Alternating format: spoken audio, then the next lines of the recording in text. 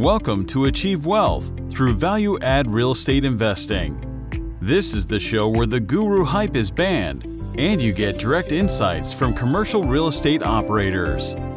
If you're a passive investor, this show can help you better understand investment opportunities. And if you're an active investor, the lessons from each episode can help you to become more effective in your own deals. Now, here's your host, investor and author, James Kandasamy. Hi audience, welcome to Achieve Wealth podcast. This is James Kandasamy. Today we have a guest who is, I would call as a super passive investor. His name is Jeremy Roll. Jeremy has been investing in real estate and businesses starting 2002. Left this full-time job in corporate world in 2007 to become full-time passive cash flow investor. So keep in mind that you want to underline that word, full-time passive cash flow investor. He has invested more than 70 opportunities across more than 1 billion worth of real estate and businesses. He's a founder and president of Roll Investment Group. He manages a group of over 1,000 investors who seek passive managed cash flow investment in real estate and businesses. He's also a founder for Investors by Investors, a FIBI, a non-profit organization that launched in 2007 with the goal of facilitating networking and learning among real estate investors in a no sales pitch environment. Jeremy, welcome to the podcast. Thank you. Thanks so much for having me here. I just want to apologize in advance. I'm a little sick, so my voice is a little off, but I'm very happy to be here. Thanks for having me. You sound perfect. So put a label on your profile, especially because you have invested in more than 70 opportunities. So is this all passive investment across different LLCs? Yes, I've never been an active investor. And in fact, I have over 70 different opportunities right now. In fact, I've been in over 100 over the 17 years that I've been investing for sure, easily. So I like to be what I call like hyper diversified. I just love diversification to help reduce risk. So how many LLC are you invested currently? I don't know the exact number, and it changes all the time because, like, for example, in the last 2 years, I was involved in 24 sales because it's good timing to sell. And I'm currently involved in several things that are under contract to sell. And I'm always I made several investments earlier this year already. We're early 2019 was when we're recording this. So I don't know the exact count. When I'm going to sit down with my accountant in a couple of days before taxes, I'm going to actually recalculate it all. But my estimate right now is roughly about 70. That's what happened when you're passive, right? You don't even know how much LLCs you're investing in, which is perfectly fine, right? As long as the money coming in, I guess, right? That's exactly right. It's all about the passive cash flow. Yeah. So why did you choose to be passive investor? So first I'll say is that I started looking for a different way to invest out of the stocks and bonds in 2002 after the dot-com crash. Mm-hmm. For me, the two pieces that I got fed up with the stock market after the dot-com crash back in 2001 was the volatility, because I'm a really low risk, slow and steady guy. So to watch the market go up and down 30% in a year just wasn't for me. And then more importantly, frankly, the lack of predictability for my retirement account. That's actually what bothered me the most. So not knowing where my retirement account would be in 10 years, 20 years, 30 years, just didn't seem like a good retirement planning for myself. And so I started to look at different ways to invest. And the reason why I focused on passive is because I was way too busy in the corporate world at the time to do anything active. I was actually working at Disney headquarters in Burbank in Los Angeles at the time. And I focused in on passive cash flow, kind of lower risk passive cash flow, because that's what I thought was a solution for me for that lack of predictability. So I focus on more predictable cash flow in terms of what I try to find. Okay, got it. So you have been investing since 2002, and you said here in your bio, you've invested in real estate and businesses. Can you split the percentage between real estate and businesses? How much percent in each one of those? Sure. Yeah, I would say I'm very highly concentrated in real estate, and even amongst real estate, even though I do single family and all the different types and commercial, I strongly prefer commercial. And the reason why I prefer commercial is really because I like tenant diversification, back to that diversification theme. So for example, when I invest in an apartment building, I usually target 100 units or more. And a mobile home park, it's going to be 75 lots or more if I can find that. Self-storage, I prefer 800 units or more, maybe do a little bit less. But the point is that I love having diversification. And so that's really where the good fit for me was. And that's kind of my bread and butter is really finding a stabilized 80 to 100% occupied Class B type of commercial real estate property. And I just want to go to sleep tonight, wake up tomorrow, and not much has changed because I live off the cash flow. So I'm dependent on the predictability of the cash flow. But the commercial real estate is really my number one focus. Got it. Got it. So throughout your experience, you have seen a lot of deals that comes across your table, right? How many percent from the total big funnel that you're seeing? How many percent that you're choosing to invest? First of all, how many percent you're choosing to at least evaluate? Let's go before that, right? How many percent that you immediately kick it out, and why do you kick that investment out? Yeah. So I don't track the numbers myself, so it's hard for me to really predict. Okay. This is going to sound crazy, but probably right now, because I believe we're at the end of a cycle, I would have to say that I'm easily not investing in certainly less than 1%. Like right now, to make it worthy of even looking at, because I'm very concerned about pricing across all the asset classes anywhere. So if it's not 10% or better below market value, like true market value today, which is very difficult to find, it's just like a non-starter for me. I just feel like the cap rates are too low. I'm not comfortable, and I'm a much happier seller. So I'm mostly on the sidelines at the moment, waiting for a downturn and an eventual adjustment in pricing to get back in. But right now, it takes a lot for me to look at a deal, I have to tell you. So you're saying right now you would reject 99% of all deals that comes across the table? Easily, yeah. And I'm very pessimistic in that if somebody sends something to me, it's like, I'm almost going into like, this is never going to work, right now, because if it's a market rate deal, I'm not going to look at it. So I'm very pessimistic when I get something. But what would you look at? What's your sniff test? Well, it's going to depend on the asset class. But the starting point for me is the price standing out to me? Is the cap rate standing out to me, where I think it's very different than a normal market rate deal? And also, is the structure for investors at least aligning with what I look for, right? But the number one thing that I'm weeding things out on right now easily is cap rate and pricing. It's really that simple. But how do you decide cap rate? Because cap rate changes by market and value add. Entry cap rate is always very vague, right? Great question. So I have a very specific target that I have. So I'm kind of in this small box. Of course, there's 1,000 ways to invest. There's nothing wrong with them. But the way I do it is I look for something that's typically 80 to 100% occupied, stabilized. It may or may not have any value add upside. It's optional. Class B property in A or B market outside of California, because I look for higher cap rates and higher cash flow. Mm-hmm. And then, I start to drill down from there, depending on the asset class and little tweaks in terms of what I'm really looking for. So I can give you all kinds of examples, but that's kind of the high level. And so if something doesn't fit that box to begin with, then it gets discarded, and then I'll take it from there. What about operators? How much emphasis do you put on the operators? Honestly, I tell people that I believe that the operator is more important than the property. I truly believe that the number one thing to look at is the operator, who you're making a bet on. And the number two thing is the property itself. I want to be clear, the property is extremely important. But to me, who I'm making a bet on is vital. I like to tell people that, you can invest I live like a couple blocks south of Beverly Hills in Los Angeles. So I'll use this example. I can invest in the best building on Rodeo Drive, which a lot of people have heard of, with the best tenants, right, in the prime area. And it can be 100% occupied. But if the manager runs it into the ground, it will get foreclosed. We'll give the keys back to the bank, and literally I'll have nothing. And it didn't matter where the property was or how good it was. It'll all come down to the manager. So for me, always making a bet on somebody, and in passive investing, I like to tell people that I trade control for diversification. So because I'm giving up control, who I'm making a bet on is absolutely vital. So you're basically number one criteria is the operator. I mean, if you don't like the operator, of course, you're not going to even look at the offering.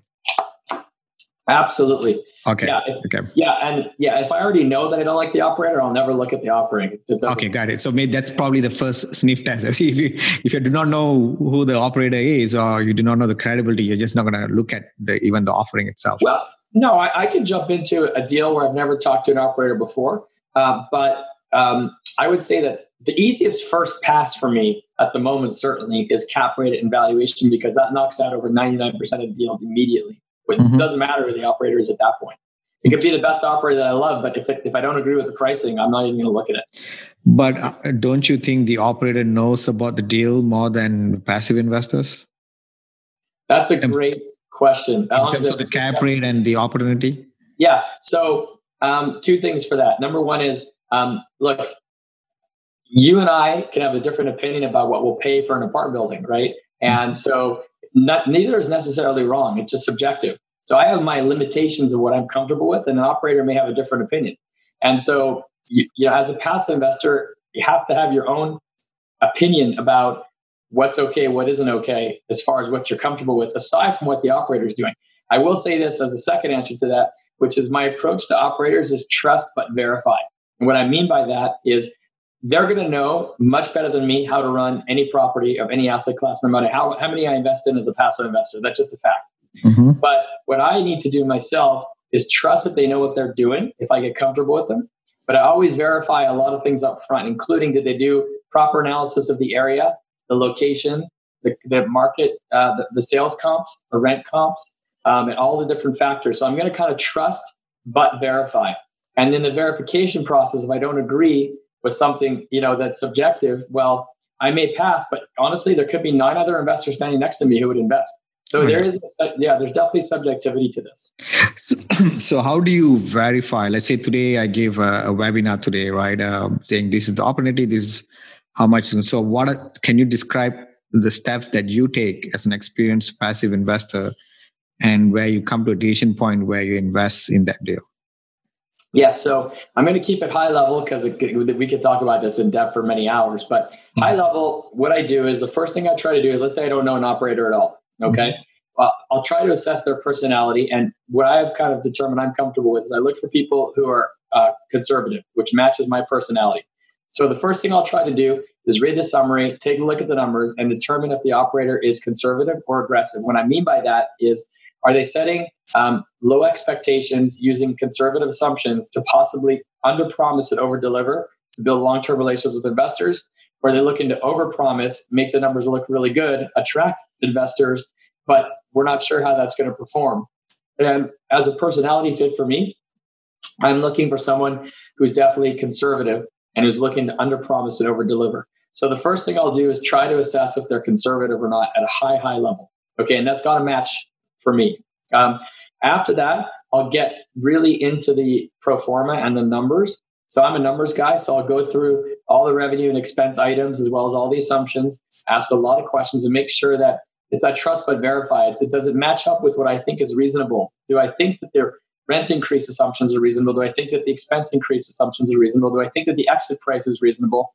Is the expense ratio looking okay for the type of asset class it is relative to what I normally see in that type of asset class in that location? And a whole bunch of other variables. Okay. Once I get past financial analysis, what I'll do is I'll dig into the operator, how does this property look in terms of how we're buying it relative to other comps? Are we getting a good deal or not? Are the rents at market rate? Are they below or above market rate? And did the operator run all that analysis, right? So you want to dig down and make sure that the operator did their homework, understand why the operator likes the deal, and see if it aligns with, see if you agree or disagree, because again, it's subjective. And then I get into like the demographics and stuff and say, is this a good location? Not just specifically the address, but the region, the area. Is it growing? What's the population growth and economic growth been for the past 10 years? And where is it heading in the next 10 years? And by the way, did the operator do their research to find all that out? So what I do is I actually ask for a lot of the operators' research and I'll verify what they've done. And then I may cross-check it against some other data sources, depending on how thorough they were, or if I have other sources I'd like to check myself. Once I've gone through all this, I personally don't invest with an operator unless I met them in person.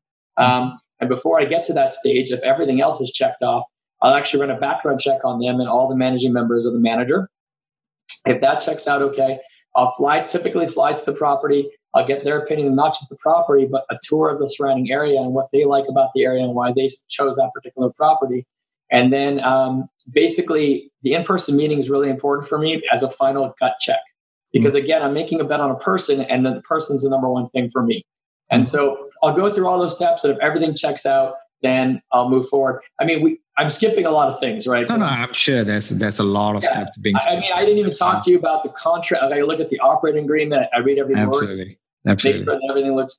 There's a lot of stuff we can get into, but just try to keep it really high level. Yes. But let's go a bit more detail into that, right? Because I think it's important, because there's a lot of passive investors who will be listening to the podcast, and I think it's important that they can take some action items and implement into their investing as well. So in terms of financial analysis, do you run all of their numbers again, taking their rent roll and P&L and run it on your own, or how do you do that?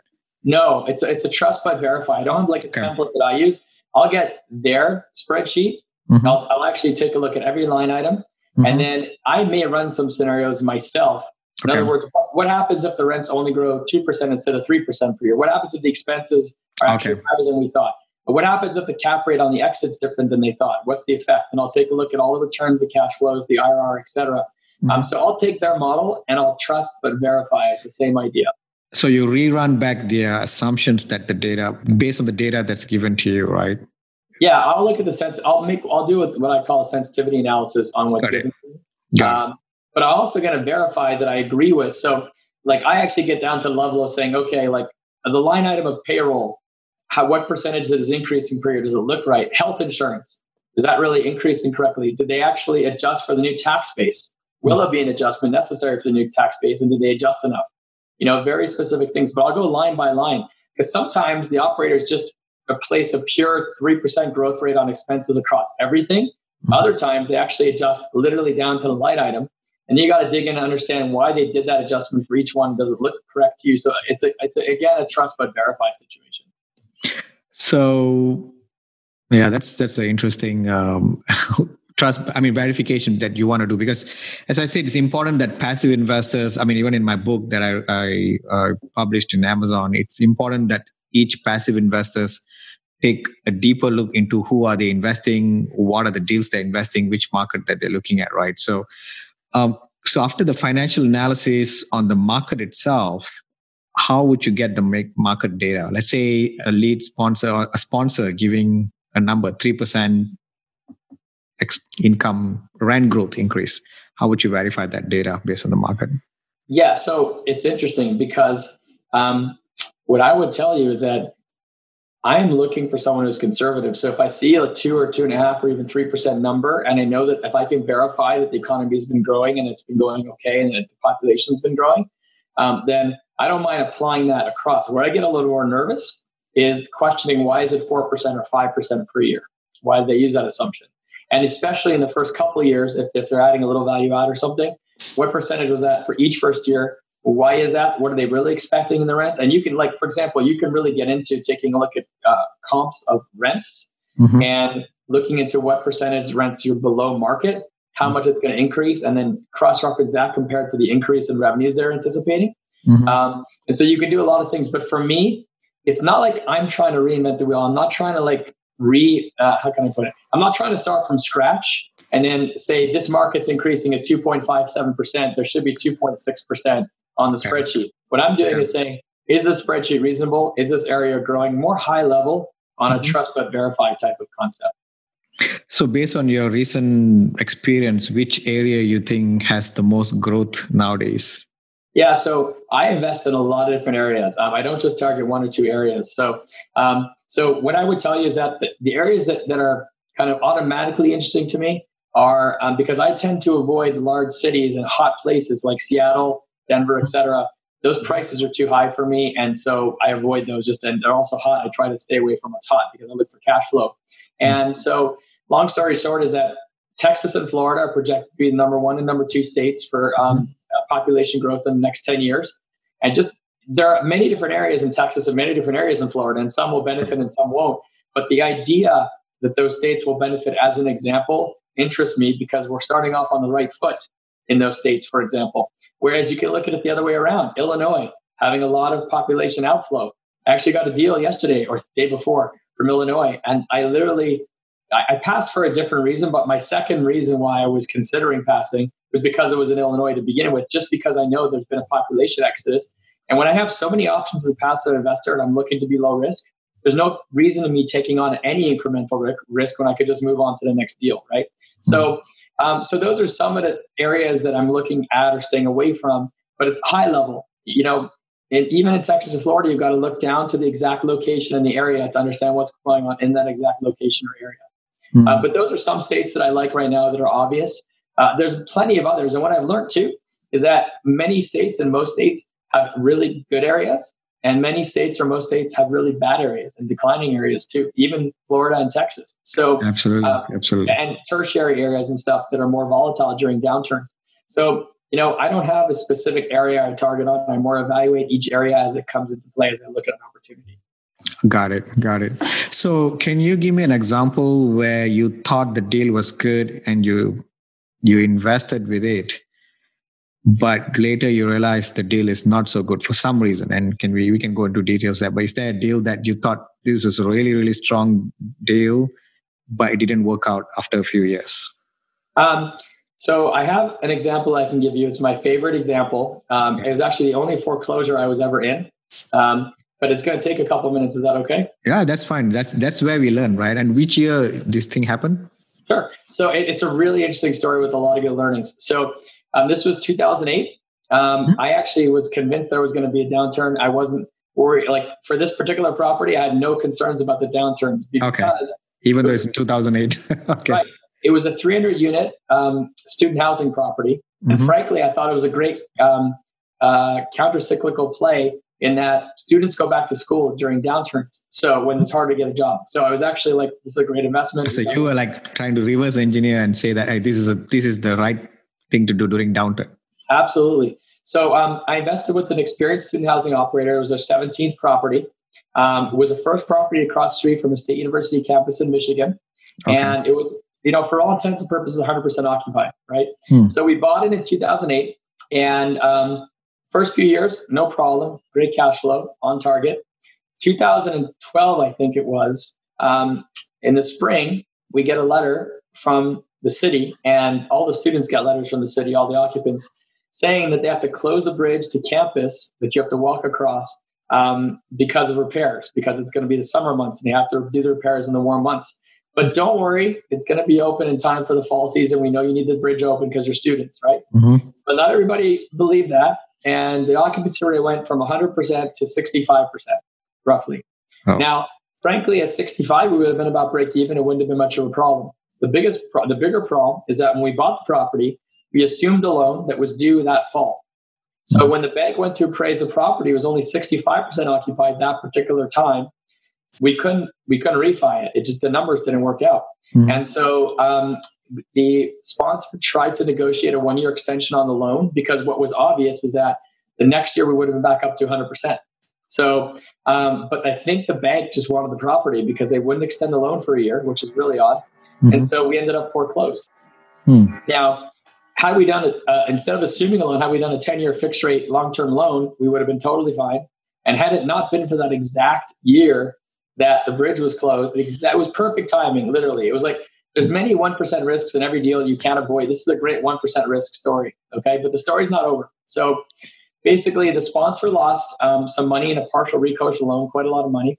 And what they decided to do is actually, because they were pretty wealthy and they owned most of their properties themselves, they weren't syndicated, they actually, without anybody asking, transferred everybody's equity interest from that property out of their own equity in another property they own that was another first property across from a state university in Texas.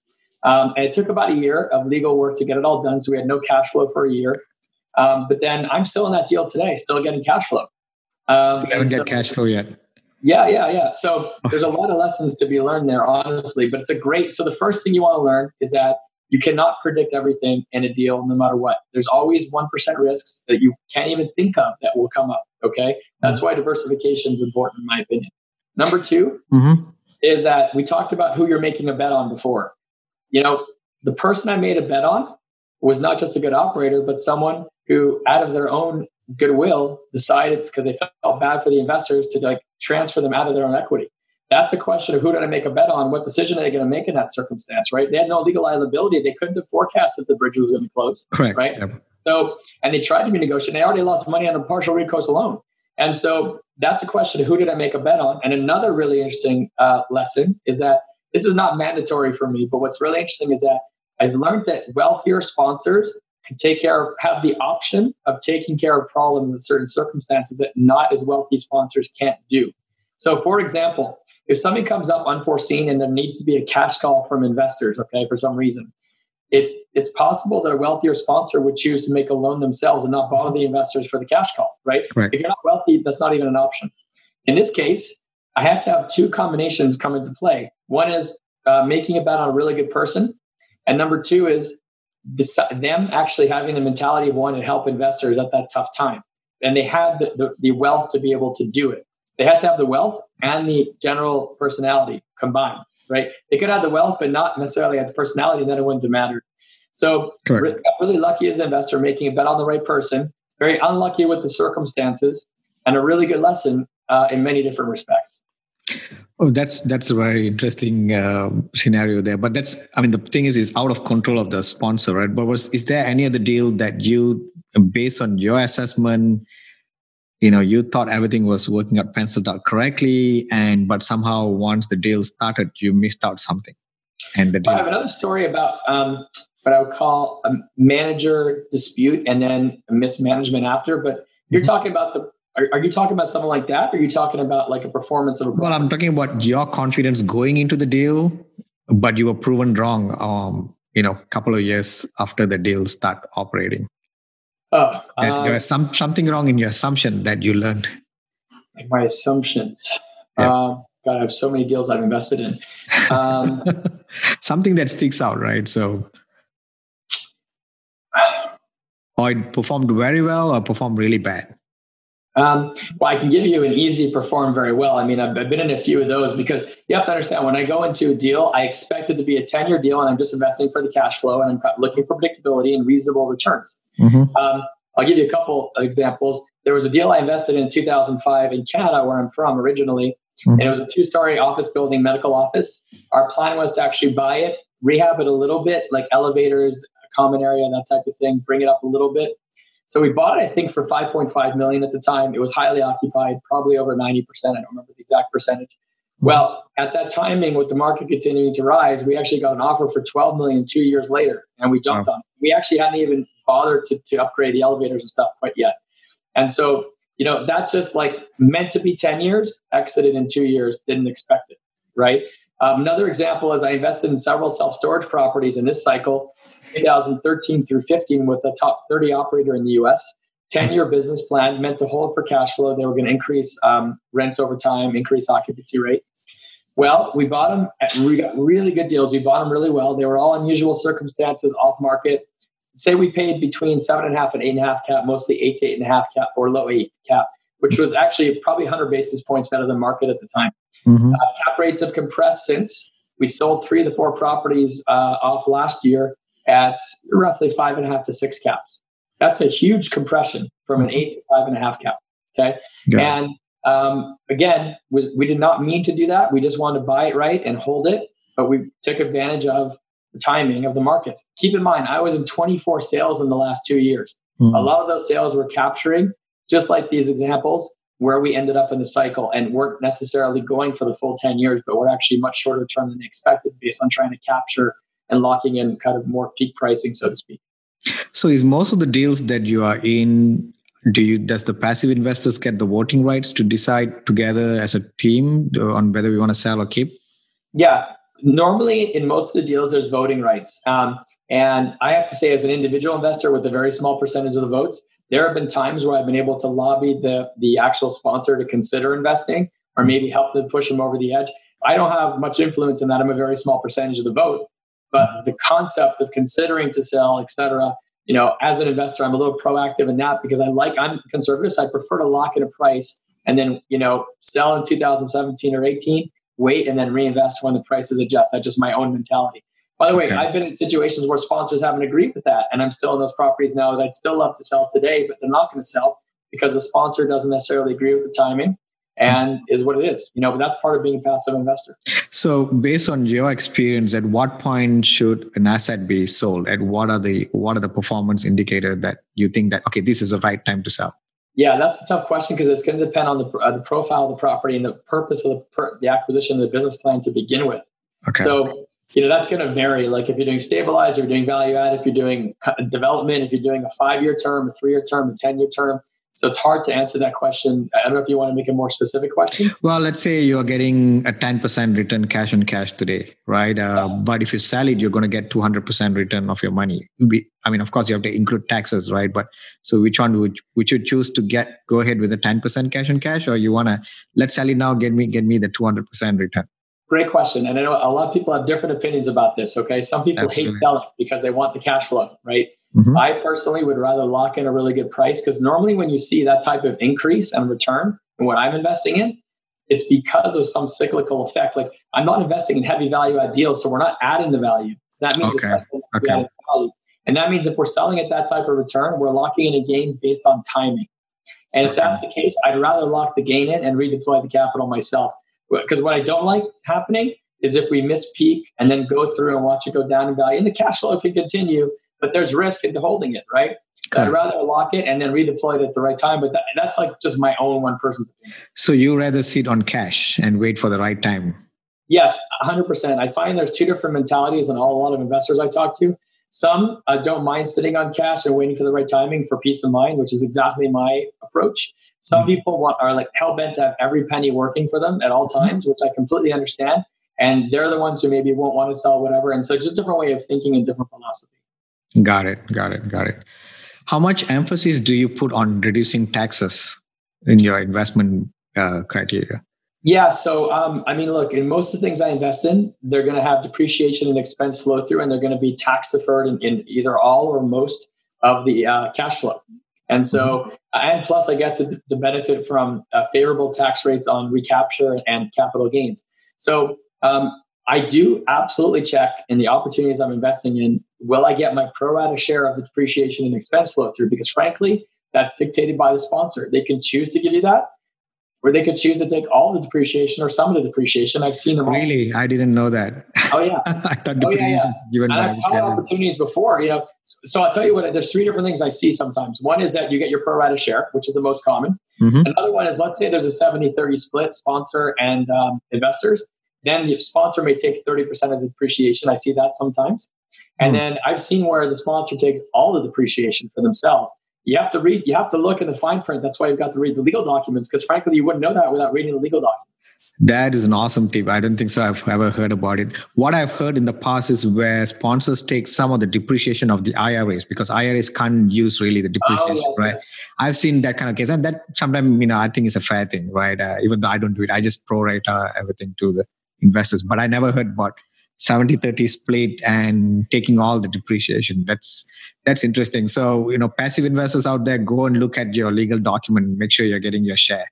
The operating agreement, which people hate to read, is the rules of the whole thing, right? It's the rules of the company. You have to read it. Let me tell you some other stuff I've seen in the operating agreement you've probably never seen. There was a deal I found 2-3 years ago. I was shocked that if there was a cash call, and you didn't actually provide the capital within 3 business days, you would be diluted out of 50% of your shares. Wow. Now listen to this. It didn't stipulate you would get your pro rata reduction. So they could have asked you for $1 legally, You may have not received it, weren't in town, didn't pay it, and you could lose half of your shares over $1 cash call, theoretically, because you didn't pay it in 3 days. You've got to read the legal documents. Wow, that's crazy. But it happens, right? You have seen a lot of offerings out there, right? So let's go back to it. By the way, I just want to say, when that happens and when I see that, I walk away and I feel horrible, because I know that investors are going to invest, like they're going to get the deal closed, and investors will have no idea what they're dealing with, because anyone who's investing, I know at that point, just haven't read the legal documents, which is scary. So, have you ever got into a case where there was fraud happening by the sponsor? So I had one story where there were 2 funds that I invested in single family. And I have very few of these stories, thank God. But there was one, actually, I think this is the only fraud or mismanagement I've really ever been in to a very big extent. So there were 2 single family buy and hold funds for 5 years that I invested in 2012 and 13. And I knew 2 of the 3 managers really well, made a bet on them. And the third guy was, he was like a back office IT guy, and he had a manager share, but he wasn't actively involved in the operations. Okay. Well, there was a dispute between the 2 guys I knew well and the third partner, and the third partner got the 2 guys out. Oh. And next thing you know, the third partner was mismanaged, and I wouldn't say there was fraud, but absolute mismanagement. And so, in fact, I stepped in personally. It was something I did with my investor group, and I stepped in personally, and I actually negotiated getting all the properties back in exchange for us releasing him from potential liability. We took the properties. I found a new property manager, and we sold the properties off within a year. After that, they were well managed. So I was very involved in dealing with that. It was quite interesting. But thankfully, that's been a very rare occurrence. But I've definitely been through that once. Yeah, it's always tricky, right? When passive investors want to take over sponsor role? Because I think all the loan documents and everything is written on the sponsor's name, right? I mean, yeah, this was different. You know, you make a very good point. Commercial real estate would have been much more challenging. This is single family home. Single family. Okay, got it. Yeah, that made it a lot more feasible, to be honest. Yeah. No, I've seen when commercial, there's limited partners, which is passive, and there's GPs, which is active. And when active are not performing, the LPs try to take over the GP's role. But I don't know how that's going to work, because the bank, all the loan document is based on GP's name, right? And LPs are LP, right? So, yeah. No, it's a good point. I want to say, though, for those of you listening, I know we talked about the one foreclosure I was in and then this mismanagement, but I think there's only one other opportunity I can even think of, and probably 100 to 200 opportunities I invested in ever had problems like these. It's a very, very small percentage. Got it. Let's go back to a different topic overall, because you have been investing since 2002, and then 2007, 2008, and then now it's 2018. So what, almost 20 years? Is that right? It's about 17, yeah. 17 years. Okay. So the demographic has shifted in terms of the whole syndicated commercial real estate, right? So I think 10 years ago, nobody really, I mean, maybe there was a lot of syndication happening, right? I think 1986 is where there was a lot of, just before the 1986 crash, where the tax law has changed. I think the Reagan's tax law changed. A lot of deals were syndicated, but it was syndicated for the reasons of, avoiding taxes, right, on active income. Yes. After that, it became more like make the money. I mean, like 506B. I think 506B, maybe it has been there a very long time, but 506C, yes. And then crowdfunding came in. And a lot of people, when 506B was established, but the past 10 to 15 years, or maybe the past 10 years, right, when the economy is boomed, a lot of clubs have popped out where the demographic of investors have changed, right? So it used to be, I'm not sure, because I started in 2015, so I'm not really sure how was the demographic before that. So you can tell us, how was it before that? What was the thought process in terms of syndicated investing, syndicated commercial real estate investment, and how the people have changed? Can you describe that whole process based on your experience? Sure. Yeah, there's definitely been a few things that I've noticed that have changed. And, I keep in mind, I'm one person's opinion, so someone else may have different. Absolutely. Yep. So between 2002 and 2007, what I found is that it was easier to find kind of $25,000 minimum investment amounts in 506B type structures. Once we had the downturn, a lot of people got scared. And then once we had an upturn again, there was a lot more money chasing a lot of deals. The minimum seemed to come up to more like 50,000. So that's one thing I've noticed that is different from when I started. Another thing is, until the advent of crowdfunding, it was all private deals, right? And so I did a ton of in-person networking. Everything I had to find was always through networking. And so I did a ton of in-person meetings that I went to personally, co-founded my own meetings in 2007, as you mentioned in the bio. And so it was a lot more networking in person that had to be done compared to today, potentially, if somebody wants to successfully find a lot of opportunities. That's changed. 2012, I think, is when they passed the ability to do a 506C, which is public marketing for accredited investors only. Correct. And what I have found is that since that has come up, a lot more deals are for accredited investors only, whether the 506B or C. It's become more commonplace. And another reason is because there seems to be more and more money entering the space of interest in investing in these. As more money has come in to invest in these types of opportunities, the operators have had the choice of taking money from accredited investors only, whereas before, in the early 2000s, I think they were more open to accredited and non-accredited because it was harder to actually raise the money, in my opinion. So I've seen that happen as well. The 506C with the public marketing has definitely changed things, where you can actually now publicly market to investors. Before it was all private. And so that's changed things a little bit. And the crowdfunding sites have certainly changed things as well.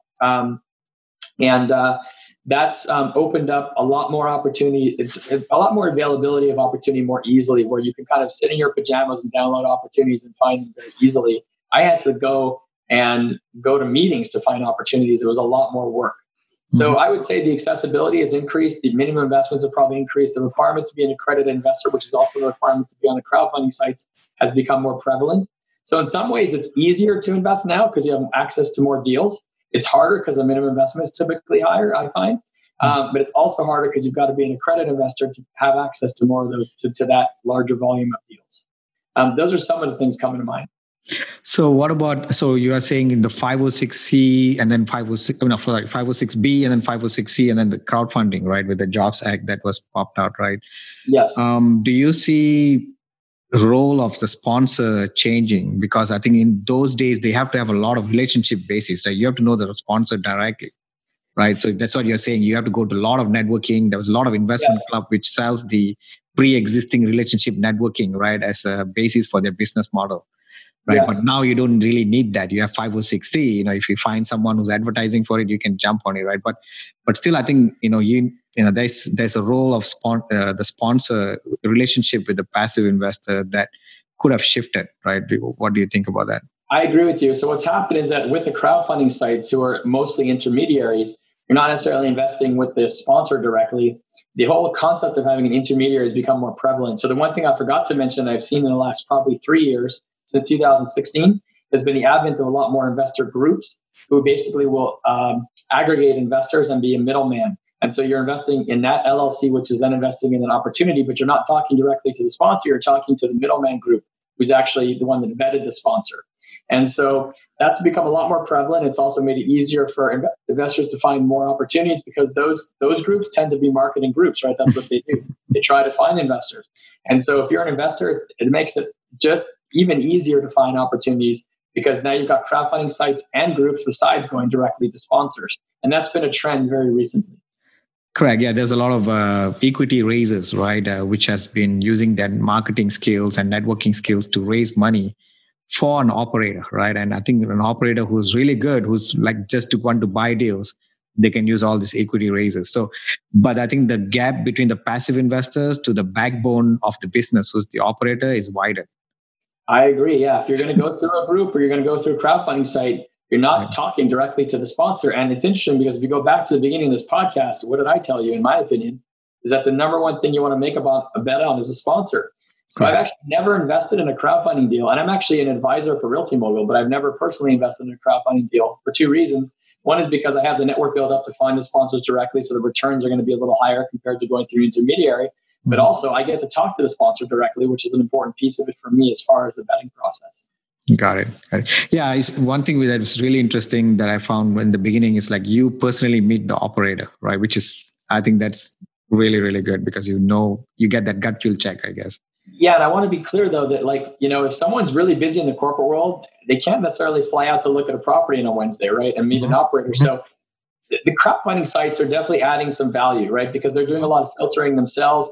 And so for the right target, like for me, I do this full time, so I can actually go do that. But if you're listening, you can't do it full time. The trade-off of going through an intermediary is that they're going to vet that person for you, but they're going to bring you more opportunities. And if you don't have the bandwidth to go find them yourself, or you don't have the bandwidth to go meet people in person. So there's definitely a good place for all of these intermediaries, et cetera, and add value to the right people. Just for someone like me who does it full time, I have the opportunity to find everything directly. So I don't want to I don't think that the groups and the crowdfunding sites are necessarily bad because they're making these opportunities more accessible. They're just, there's some people that's a good fit for and some people it's not that good fit for. Yeah, some people just don't have the time, to go around and ask people, but they rely on the crowdfunding credibility, I guess, right? And to vet the sponsor. Okay, got it. So any other things that you want to share with the audience that you have never shared in any other podcasts? I have to say one thing, which I always say, I'm sorry, but it's, right now I think we're at the end of a cycle. I'm being very, very conservative. And if you're relatively new, I think it's a fantastic time to learn, but I also think it's a dangerous time to invest just from a timing perspective.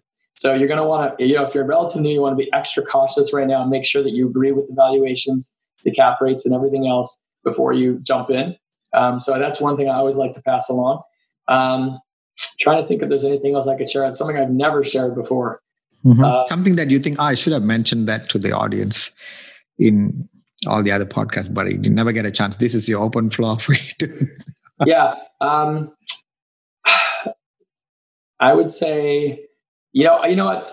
I talked about this a couple of times, but I think that one thing about being a passive investor that can be difficult and a lot of people don't, well, two things. One is that maybe people don't think about, always run a background check. It saved me several times. I find most passive investors don't run them. And I think they're critical. Okay? How do you run it? I run them. Well, I run mine through a website called TLO, like Tom Larry. TLO. But a lot of people don't have access to that. Right. I know that's hard. So TLO is owned by TransUnion, and like the police use it to give you an idea. I actually know a police lieutenant. They tell me. Yeah, I use TLO. Yeah. So as you know, it's very hard to get access to. You have to have a real office. They actually come inspect you in person, make sure you have a lock on the door, the room that you're keeping the files in. And it's very specific. They run a background check on you. It's very hard to get. Another one that's actually similar, I don't know if you've heard of, is Accurint, which is the LexisNexis Accurint. LexisNexis owned. So those are the top two kind of best known. If you don't have access to those, another thing you could do, which I used to do before I actually got access to TLO, is you can hire a private investigator who has access to these types of sites, who actually run those reports for you and interpret them for you. And you'll pay more than if you just run it on TLO directly, but it's still very valuable. And I'm telling you, running background checks on all the managers is very, very important. The other thing, you run on all of them, all the GPs? All of GPs, yes, 100%. 100%. So you need their first name and their last name, and you can use their social, and somebody you can use their address. I know how TLO works, but you're not going to ask social security from them, right? Right. So here's what I do, because as you may know, we only really need a name. And if it's an uncommon name, you can figure out it's that right person. If it's a common name, it's harder. So here's what I do. I ask the sponsor, I say, can you give me your first and last name, your date of birth, and your home address? Okay. I don't ask for social because I think it's kind of going over the line, but you can if you want to. But I ask for these three pieces. And if they're hesitant to give, it's a test. So if they're hesitant to give it to me, I kind of will wonder why, and I may walk away, right? And I don't need their home address. I can ask for their business address, but I ask for their home address. I don't need their date of birth. If I match up the address. You just need three information. So I do it as a partial test. And I do a lot of things like this as a test, kind of a read between test. So that's what I do. But background checks, very important on each GP. The other thing I want to share is that I spend a lot of time thinking about the future. And so if you're going to invest in a 10-year deal as a passive investor and you're kind of locked in that it's illiquid, it's hard to sell, you've got to think 10 years down, okay? I think a lot of investors are looking at the deal and saying, this looks great today. This is a great market today. But are they thinking 5 or 10 years ahead? And so when I invest for predictability, that's especially important for me, right? So the question I have for you is, can you tell me how self-driving cars and robots and technology are going to affect office demand in a certain location? Can you tell me how it's going to affect retail demand in a certain location, especially with internet shopping happening online in 5 or 10 years? Hard to predict, right? Easier to predict, will apartments be in demand 5 or 10 years from now? Will mobile home parks be in demand 5 or 10 years from now? Will self-storage probably be in demand 5 or 10 years from now? Even that's a little nebulous because, you can argue that you won't need them because people will be able to use the drop-off service and they'll go into an industrial storage facility. But the point I'm trying to make is that I don't find people think really far down the line, and you have to. So I've been investing, I call for a recession since 2013. And it doesn't mean I thought there was going to be a recession in 2014. It means that I want to get in something today at that time that I thought was going to do well during a recession because I was looking at a 10-year horizon. And I thought there was going to be a recession around 2018, which was wrong. But the point is that I was thinking that far ahead to avoid the landmines. You've got to think far ahead if you're going to be locked in for a long term and not just whether the deal looks good today. Very important. Got it. I have to ask this question because this has been always on my mind. Whenever broker get me deal, I always question why me, right? I mean, I always try to find out why they're bringing a deal to me because there's so many buyers out there, right? Just to qualify, me wasting time underwriting a deal.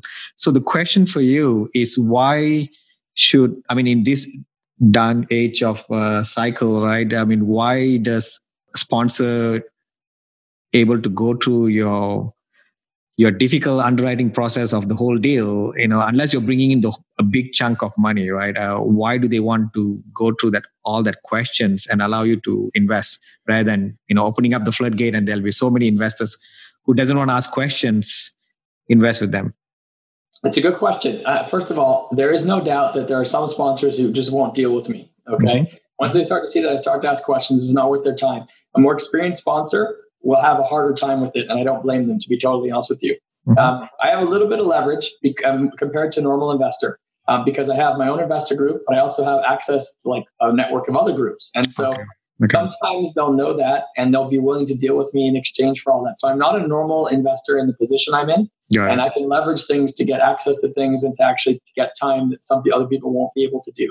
That being said, if you're a passive investor and you can't get the information you feel you need to get comfortable with the deal, walk away. There's too many deals out there and just move on to the next, right? You want to be 100% sure you're comfortable because you're getting locked in for a long term and you're giving up control.